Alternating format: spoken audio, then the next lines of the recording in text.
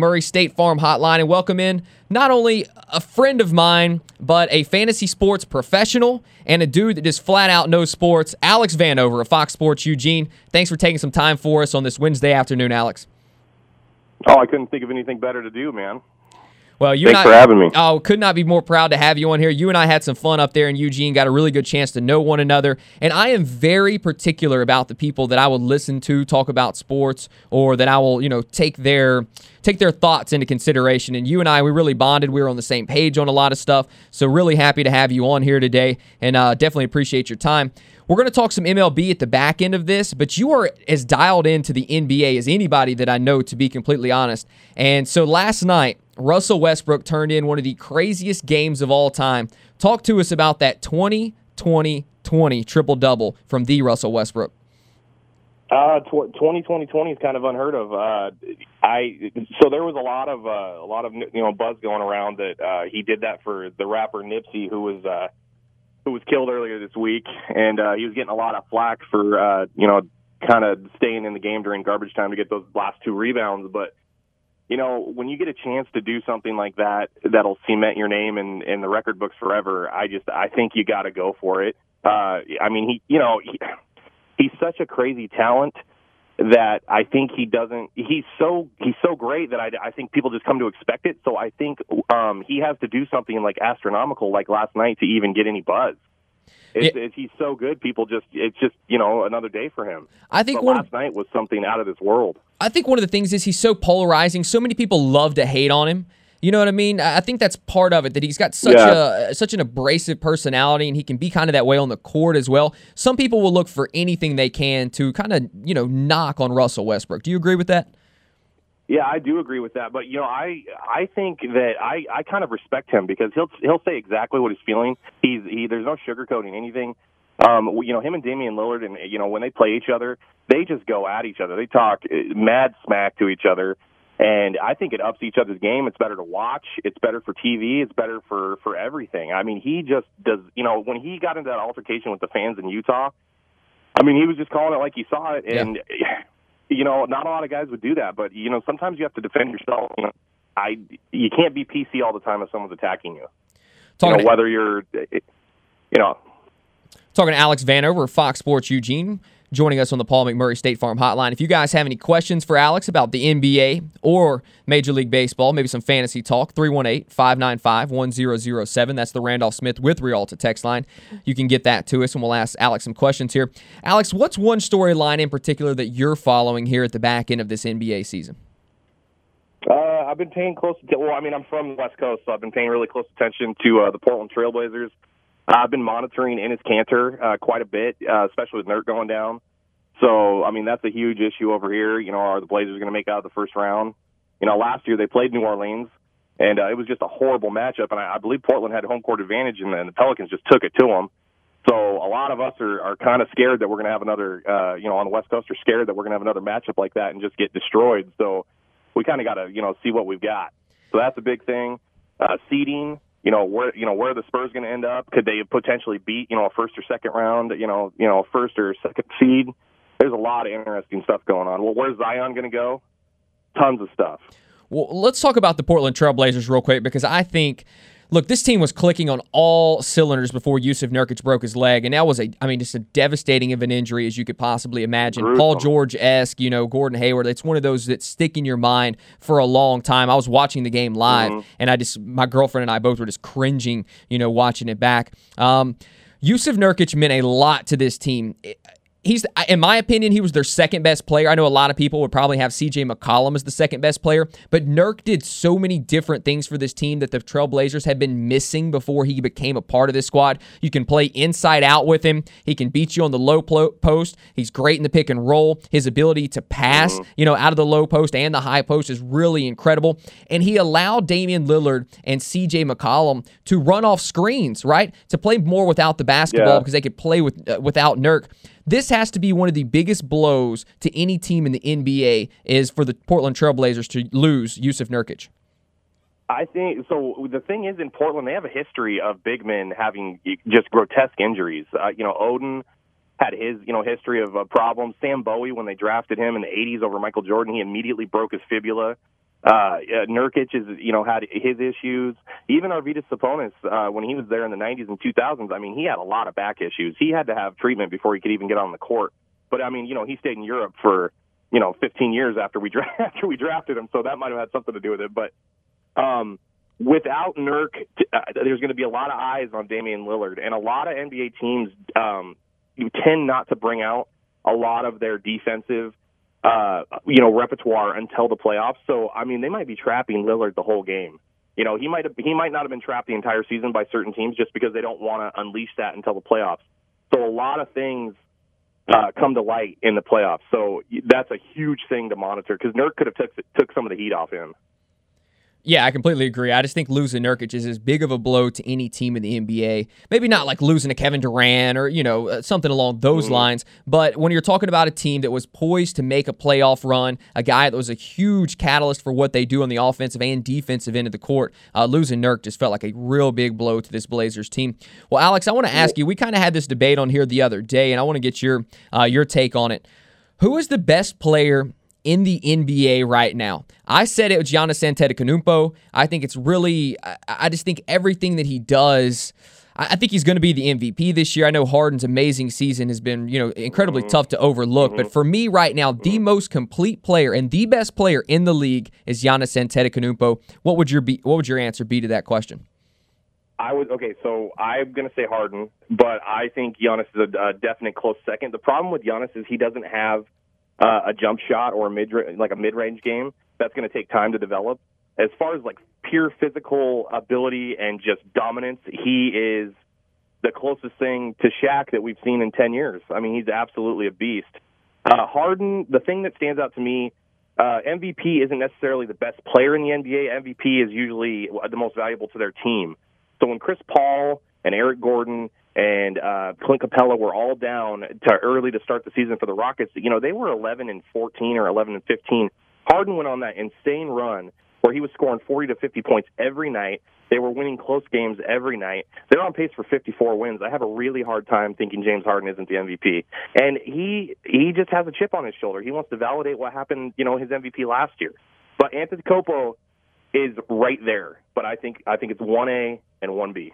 Right now, you have Vegas.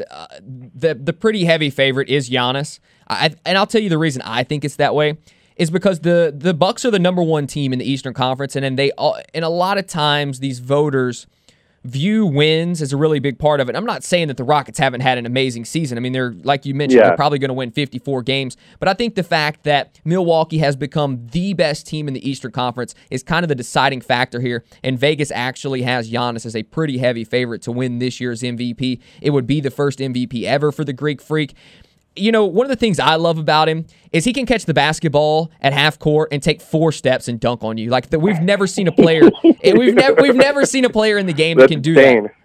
I think the only other player kind of comparable to that is Kevin Durant because he's a 7-footer with incredible dribble that can shoot shoot on a dime and whatnot. But I think Giannis, and the craziest thing, Alex, he's 23 years old. He's only going to continue to get better and better and better. This dude has a chance to be the face of the NBA for a while, in my opinion.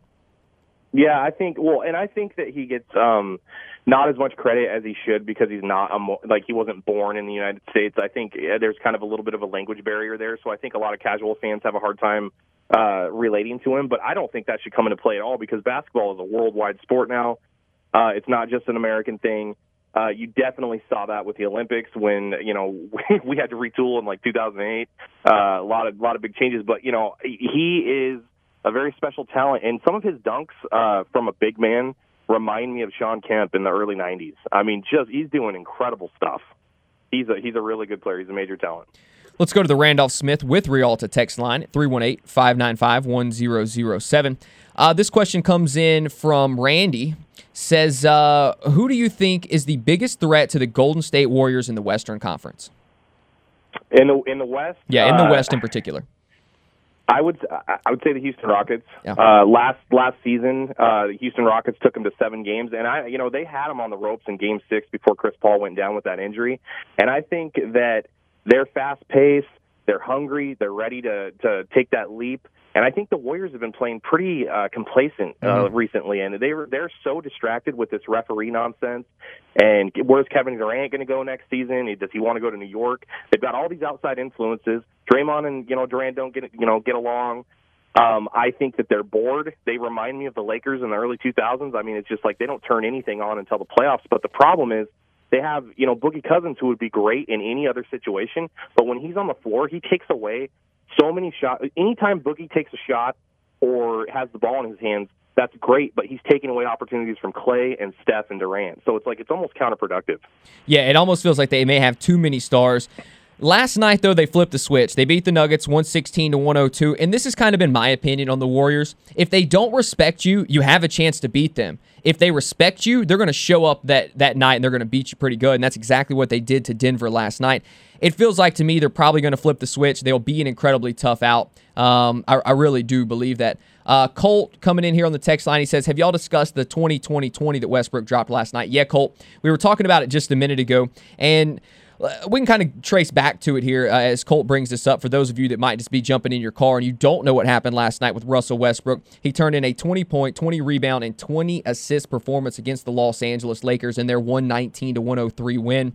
It's just, there are very few players in the NBA that can even turn in a 20-20 game, and Russell Westbrook, the completeness to his game, while he does struggle to shoot the basketball, there's no doubt about that. I don't think anybody's doubting his shot-making ability. There's not really anyone else that you could see dropping a 20-20-20 game like this.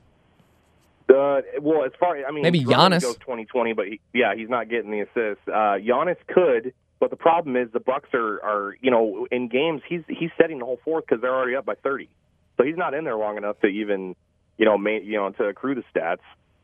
Chris Paul, maybe in his heyday, could have done it. He gets a lot of rebounds, a lot of assists, but he's 34 years old now. Harden could probably do it, but he would literally have to play 48 minutes. Yeah. Russell Westbrook is just a freak. He's a stud. It's unbelievable. And he was playing with extra motivation. I mean, he had something to prove last night. He was playing for Nipsey. Yeah, Colt continues on. 3 straight seasons averaging a triple-double, and it's not even getting talked about. Are we, and I do agree with you there, Colt, on the take comes in on the Randolph Smith with Rialta text line at 318-595-1007. I think part of it is because even when Russell Westbrook is turning in these incredible triple-doubles, Oklahoma City can still find a way to lose games because he has poor shooting percentages. And look, Oklahoma City's now fallen all the way down to the 8 seed, which is great for us because if we get a Golden State, Oklahoma City first round, that is incredible television. Yeah. That is must-watch television. KD going up against Russ, you just have to be a part of that. You absolutely must see it. Do you believe that averaging a triple-double, is that overrated, or should we be giving that a little more love than we do? I think. Well, I said it earlier. I think that it should get more love than it does because it's extremely rare. Yeah, he's going to do it for the second season in a row. Third straight. This will be 3 straight. Oh, is it okay? Yeah. So when he won the MVP, it was like, oh my goodness, he averaged a triple-double. The last person to do this was the Big O, 40 years ago. The problem is he's so good and so great at what he does. It's like when Michael Jordan was playing in the 80s and 90s. Every year, arguably, he could have been the MVP. The problem is he was so great, it was old hat. So if a guy like Karl Malone or David Robinson had an amazing year, they'd give him the MVP. But the problem is Jordan would get upset and see that he didn't get the MVP, and he would crush you in the playoffs. Russell Westbrook is kind of in that same vein. If Russell had a few more supporting cast members, they would be a dangerous team. The problem is when him and Paul George aren't actually in the game, Steven Adams can't control the load, and Dennis Schroeder is so erratic, you have no idea what you're going to get from him. He could be the best player on the court any night, or he could be the worst. Yeah, I completely agree with you there. The second part of their the back end of their bench is just not very good. They're going to have to it's awful. They're going to have to cut down their rotation and probably run out 8 guys once they get into the playoffs. And a lot of NBA teams do that, but Oklahoma City in particular, they're just not very deep on their bench. But I'll tell you what I'm pulling for, because I think it'd be great for basketball, is to get that first round Golden State-Oklahoma City matchup. As a basketball fan, I would be incredibly thrilled about that. Alex, we're going to have to wrap this thing up in just a second, but before we get out of here, I want to talk just a little bit of baseball with you. We'll try and get to a couple things here. All right. Let's start with Bryce Harper, because, I just think he's the best storyline going in baseball right now. It's almost impossible not to talk Major League Baseball and not bring up the Bryce Harper thing. Are you as excited and as thrilled by the start to the season for the Philadelphia Phillies and Bryce as I am? Because I find it to be great for the game of baseball. I think it is. What was really interesting last night when I was watching that Phillies game against the Nationals, it almost made Game 6 or Game 5 of the regular season feel like the playoffs. Every at-bat was super important, and Max Scherzer had begged, his manager to get bumped up in the rotation to pitch against Bryce Harper. So when he struck out Harper last night, the crowd went insane. It was like a playoff atmosphere in April. It was unbelievable. This whole thing is great for the game, and it's not a bad thing. Bryce Harper has that T.O. Chad Ochocinco vibe. He's a villain, but he's not a bad person. So it's good. He creates discussion. He puts eyeballs on, baseball as a whole. The whole thing is good. Yeah, good for business, good for the game, good for fans. Yeah, great for me as well, because I am absolutely loving seeing it. I know a lot of our listeners have enjoyed it as well. And actually, one thing we should mention about that game, so just a moment ago, the Nationals were leading the Phillies 8-6 in the top of the 8th. The Phillies got a bases-clearing triple out of Andrew McCutchen to take the lead, and then Daniel Robertson actually, and then in the bottom of the 8th, Sir Anthony Dominguez is in to save the game, or to close out the 8th inning.